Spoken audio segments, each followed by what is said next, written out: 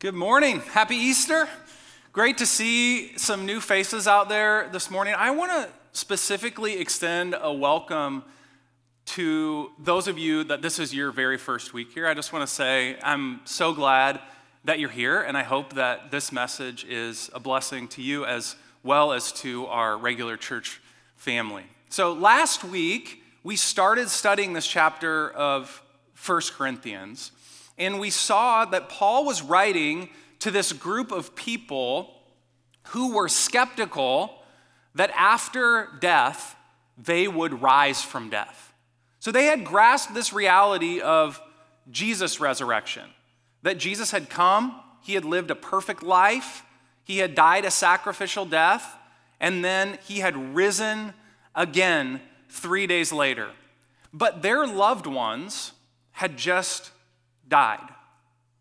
They were brand new Christians, their loved ones had died, and having seen their loved ones lowered 6 feet beneath the dirt, they were having trouble believing that they would rise again, that Jesus could do that.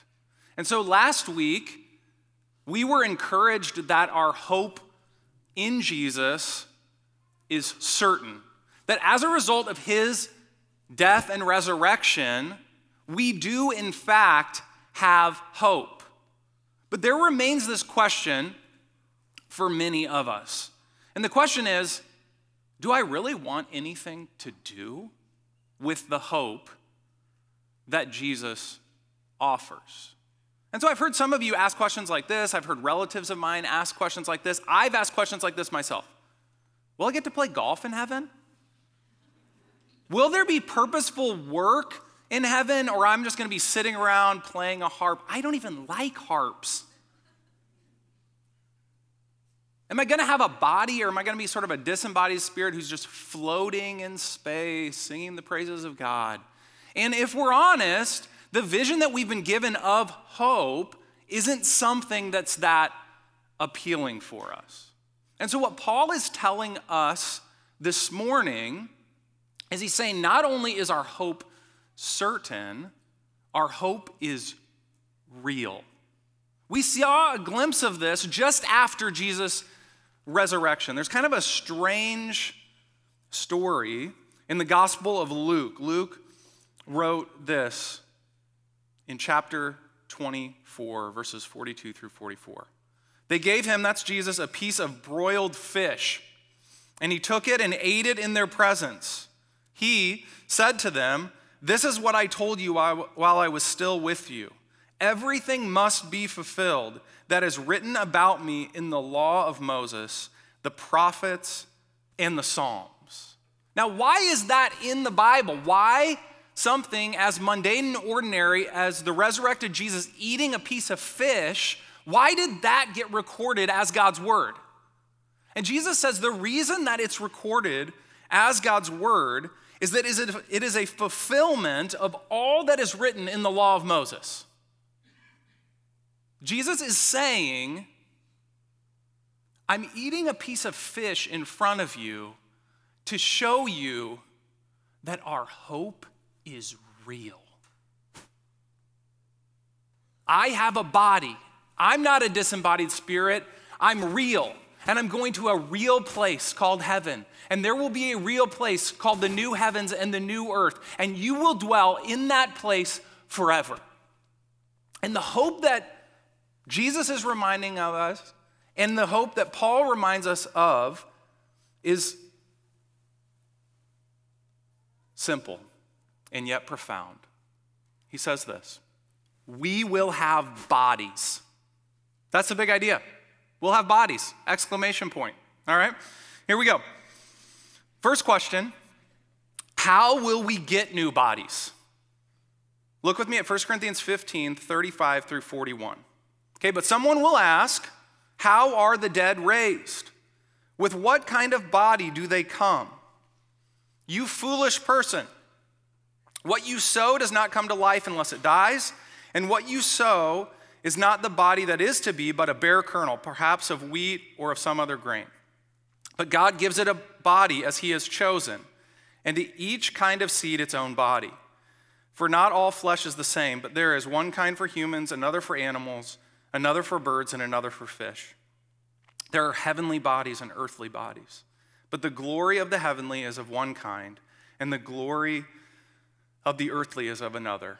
There is one glory of the sun, and another glory of the moon, and another glory of the stars, for star differs from star in glory. So here's what is on the Corinthian church's mind. They have just come to Christ, and they have just buried their loved ones. They have this very vivid image in their mind of their loved ones being lowered beneath the dirt, and the dirt being piled on top of their coffin. And their thought is, resurrection for them is now impossible. It's over. It's finished. There's no hope for them. They're dead. And death in their mind is final. So in their mind, their loved ones' bodies were buried like a rock would be buried under the soil. A rock remains a rock. And Paul is saying, I want to change the image for you. I want you to understand that when a Christian is buried under the ground, that they are not buried like a rock. They're buried like a seed. A seed, if you don't look at it very closely, looks about the same as a rock. But a seed is very different because it has living properties in it. And so I've never seen a person who takes a tomato seed and plants it in the ground and then weeps because they lost the seed. Oh my goodness, what have I done? I loved that seed. No, you plant a seed in hope. No one ever misses the seed because the seed is meant to be planted in the ground and then it grows into what it is supposed to be. Paul is saying, when your loved ones and you are buried into the ground, you're buried into the ground in hope. All you have to do is wait. Counterintuitively, the way that you get a new body is you have to die. So death is the pathway to life, not the end of life.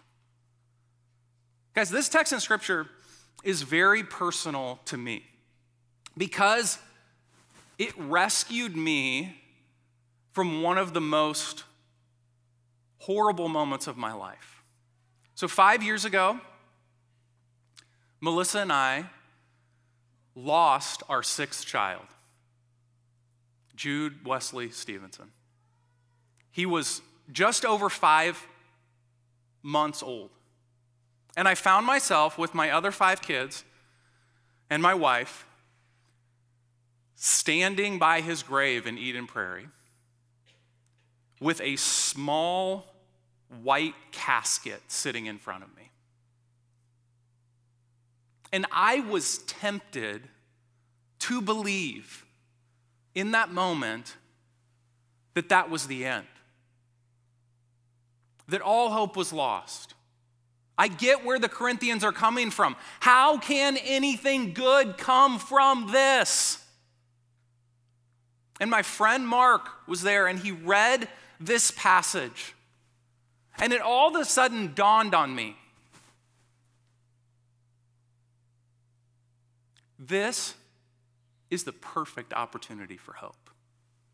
I mean, what better image? Seeds are really small. Babies' bodies are really small. He's the perfect seed. This is amazing. One day, I will stand in that spot with my family, and my son Jude will bust out of the ground. Hope is not lost. Hope is found in those moments. Because death is not the end. It is the pathway to life. We will get new bodies, but first, this body has to die. And so this message is for all of us. There's something about the holidays, isn't it, that brings back all these vivid memories of the people that we've lost. Maybe there's going to be an empty seat at your table today.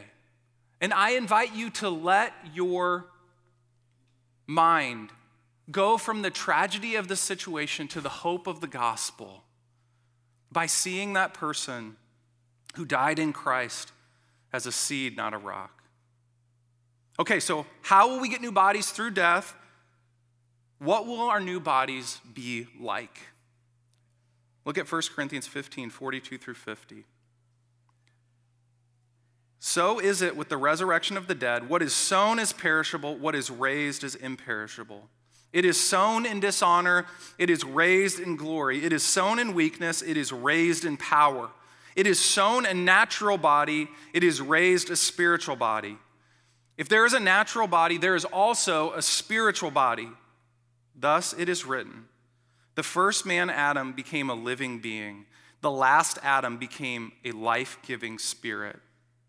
But it is not the spiritual that is first, but the natural, and then the spiritual. The first man was from the earth, a man of dust. The second man is from heaven. As was the man of dust, so also are those who are of the dust.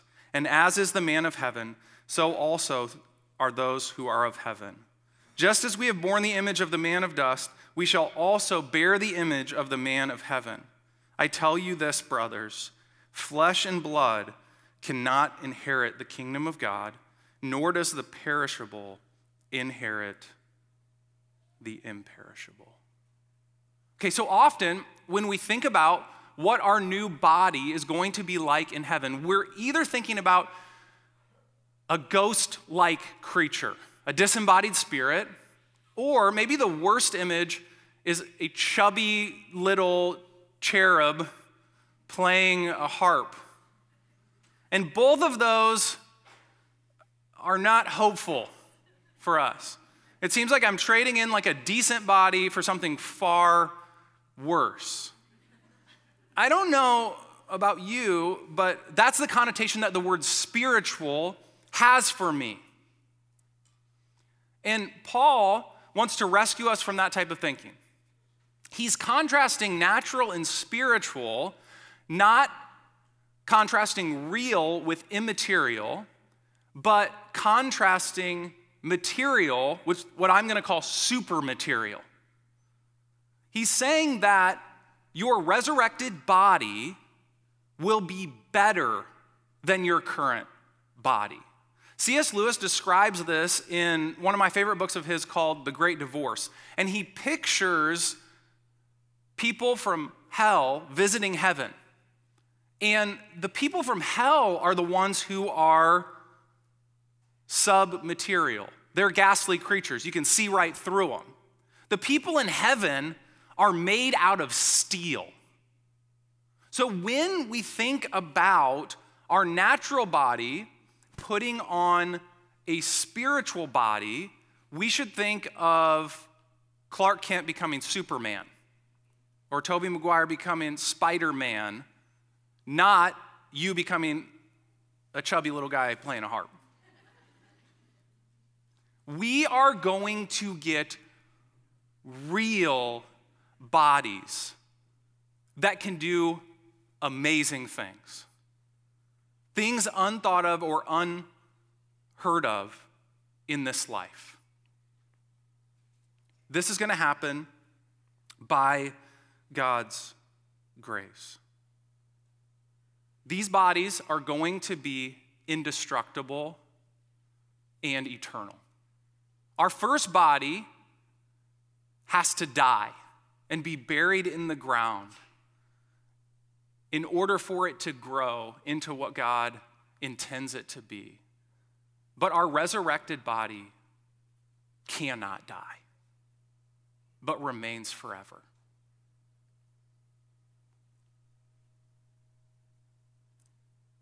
All your regrets will be gone. All your hurt and all the pain in your soul will fly away. You will lose nothing that you love in this life, but will gain everything in that life. Okay, imagine this scenario with me, if you will. It's really hard to describe what it will be like to be in a resurrected body in a perfect place. But here's my best shot at it. Okay, I want you to think about your life, the best moments of your life, in a number of different categories. So maybe it's like your best moment at a sporting event when your team won, that feeling of victory, like everything that I hoped about this situation is now coming true. So think about that moment. Now think about the most beautiful piece of music that you've ever heard. I hope it's classical music. Think about the moment at that concert, or listen to it in the car, or listening to it at your house, or throwing your AirPods on, and you just love that piece of music, and you're listening to that piece of music. Now think about the best moment that you have ever had with a friend.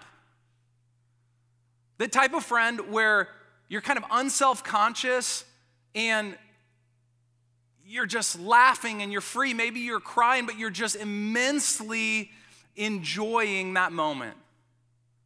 And think about the best meal that you've ever had. The taste, the smells, how you wanted to enjoy each bite slowly so that you could savor every moment of having that meal. Okay, dare I bring this one in? Think about your best sexual experience. Some of you don't think about that, all right? But the most intimate moment that you ever had with somebody. Now, here's what we are supposed to do when we read texts like this. Combine all of those moments in your imagination into one moment.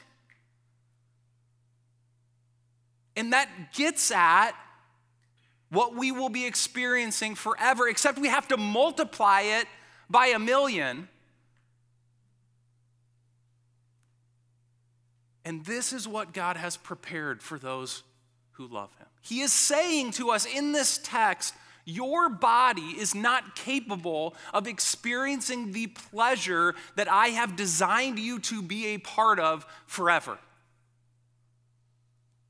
God is the furthest thing from a killjoy. He wants what is absolutely best for you. Look at what we read at the very beginning of this book of 1 Corinthians in chapter 2, verses 9 through 10.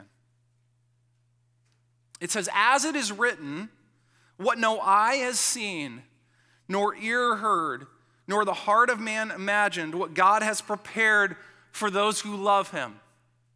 So even as we think about this, even as we dream about this, even as we try to imagine what it would be like, God is saying you can't get anywhere near what it's going to be like. But then he says this amazing thing. These things God has revealed to us through his Spirit.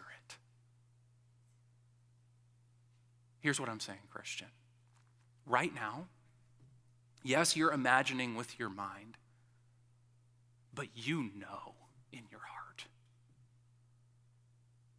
And what I've asked the Holy Spirit to do in this room this morning is to specifically apply this hope to each person, so that you would walk away from this morning not rehearsing the terrible circumstances of your life that are really there, but rehearsing the wondrous hope that we have in the gospel message. So what are our bodies going to be like? They're going to be amazing. And the third thing we're asking of the text is a really important question. When will we get new bodies? Okay, you're telling me that we'll get new bodies, that they're going to be amazing. When? 51 through 58. Behold, I tell you a mystery. We shall not all sleep, but we shall all be changed in a moment, in the twinkling of an eye, at the last trumpet. For the trumpet will sound, and the dead will be raised imperishable, and we shall be changed. For this perishable body must put on the imperishable, and this mortal body must put on immortality. But when the perishable puts on the imperishable, and the mortal puts on immortality, then shall come to pass the saying that is written, death is swallowed up in victory. O death, where is your victory? O death, where is your sting? The sting of death is sin, and the power of sin is the law. But thanks be to God who gives us the victory through our Lord Jesus Christ. Therefore, my beloved brothers, be steadfast, immovable, always abounding in the work of the Lord, knowing that in the Lord your labor is not in vain. Now, Paul is writing this letter to the Corinthian church, but he's also aware that he's writing scripture. So he's writing not just to his generation, but also to ours. And he says in the text, we shall not all sleep. Not every Christian is going to die. And we have every reason to think that we would be the generation where Jesus would come back when we're still on the earth. And how would this happen? When would this take place? And Paul says something that could ignite hope in the coldest of hearts. In the twinkling of an eye. You know how long it takes an eye to twinkle? I don't know either, but it's real fast.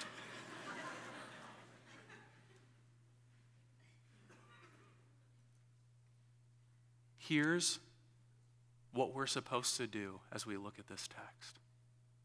We're supposed to move to the edge of our seat. And we're supposed to think, Jesus could come back now. Jesus could come back when we're driving home. Jesus could come back this week. And here's what's going to be amazing and kind of frustrating about that. Right? Amazing. Because we are going to become what we were meant to be in an instant. I say kind of frustrating because there's basically kind of three different stages in the Christian life. You've got justification, which is where God declares us righteous because of what Jesus has done alone. We don't believe that we're justified, made right before God because of our works, but because of what Jesus did in his life, death, and resurrection alone. So we put our hope in him. He's our representative. Yes, I'm justified. Happens in a moment. Right now, we're slogging through this concept called sanctification. Sanctification is both the work of the Holy Spirit in us and requires our own effort. And whenever something requires us, it's very imperfect. And so here's how all of us feel who are Christians. It's like, I became a Christian 25 years ago, and I've moved like an inch in sanctification. Right? I'm not who I want to be.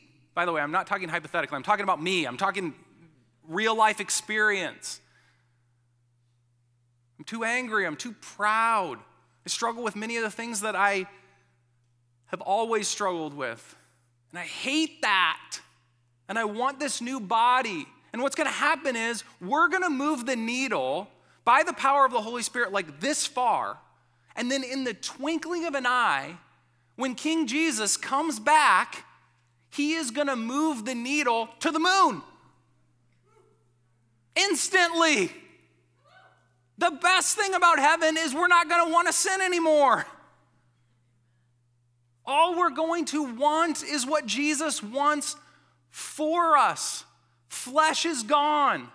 Desire for sin is gone. We'll only always want to love one another. And so our hope in fighting the fight of sanctification is not that we will perfect ourselves, but that we are coming in line with God's purpose for our lives. We have an opportunity during our short time on this earth to be grateful for what Jesus has done and will do in us. And so we take on this attitude of being steadfast and immovable, always abounding in the work of the Lord, not because we're trying to earn our salvation, but because Jesus has already accomplished it, and it's basically already finished. Okay, so I want you to imagine with me this scenario. So here's what I'm doing here. I'm imagining that Jesus comes back in the very ordinary moment of one person's life. And the person that I have in mind, as I'm going to read this, is a young mom. And you'll see very quickly, she's in the middle of changing a diaper. Very mundane, ordinary moment. And I'm imagining that Jesus could come back at a moment like that in all of our lives. So here's what she's saying to herself, to her baby, to God in her mind. You've got to be kidding me. Seems like the 500th diaper I've changed this week. Seriously, you're going to scream at me after all I've done for you? Great. Poop on the leg again. Need more wet wipes? Only one left, of course. I'll have to reach with my toe to get the other box so he doesn't fall off the changing table. Ugh. I look down for 3 seconds and you pee all over that diaper and your clothes and yourself. You look pleased. I am not. Fine. I'll put you on the ground. New onesie out of the top drawer. New diaper too. Almost done. Okay. Finally. Of course. The diaper pail is full. I'll put you in your crib and run out to the garage to throw this whole stinking bag away. No garbage can in the garage. It's in the driveway. Trash day. At the end of the slushy, snowy, long driveway. Got to put my shoes on. Where are they? Who moved them? Running back up to the bedroom. Can I just catch a break? I hate this stupid life. Sorry, Lord. I know I'm stomping down my driveway. I'm mad. And I'm chucking the trash in the trash can. Running back into my child. What's that sound? A horn? It's loud. It's beautiful. It's you. No way, it's you. It's actually you. It's Jesus. In a moment, in the twinkling of an eye, on an ordinary day like today, maybe in a mundane moment, maybe in the worst moment of your life, Jesus is coming back. Why hasn't he fixed the world already? Why doesn't he just come back now? As far as I can tell from the story of Scripture, a heart consoled is better than a heart never broken. He could come back now. He doesn't, and we can trust him. We can hold on. We can have hope. That's what Easter is all about. It is not hope in our meager self-effort or sloppy religious performance. Our hope is in Jesus Christ alone. Paul says, "O death, where is your victory? O death, where is your sting? But thanks be to God who gives us victory, not by our own hands, not by our own efforts, not by our own repentance, not by our own tears, not by our own life, but through Jesus Christ." This hope is for everyone because all you need to receive this hope is the need to receive this hope. Paul says in another place, Romans 6:23. For the wages of sin is death, but the free gift of God is eternal life in Christ Jesus our Lord.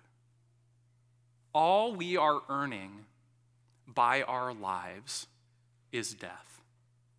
Because every act that we do is tainted with sin.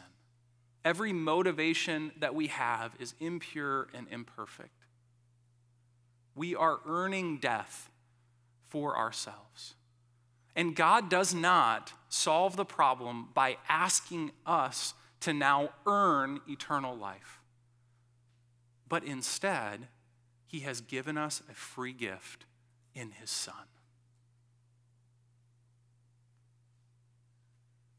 If you have never received this good news, this morning, I invite you to hold out the empty hands of faith, to recognize that you are hopeless and helpless and full of sin, like a diseased person needing a cure, needing a miracle. And I have never met someone who called out to Jesus, who opened their hands and asked for the free gift, who he did not give it to. He is generous. He is kind. He is our Savior. We have great hope. Let's pray.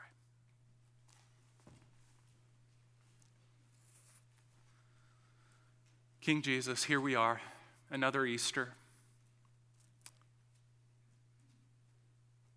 We walk through the valley of the shadow of death, but we fear no evil, for you are with us.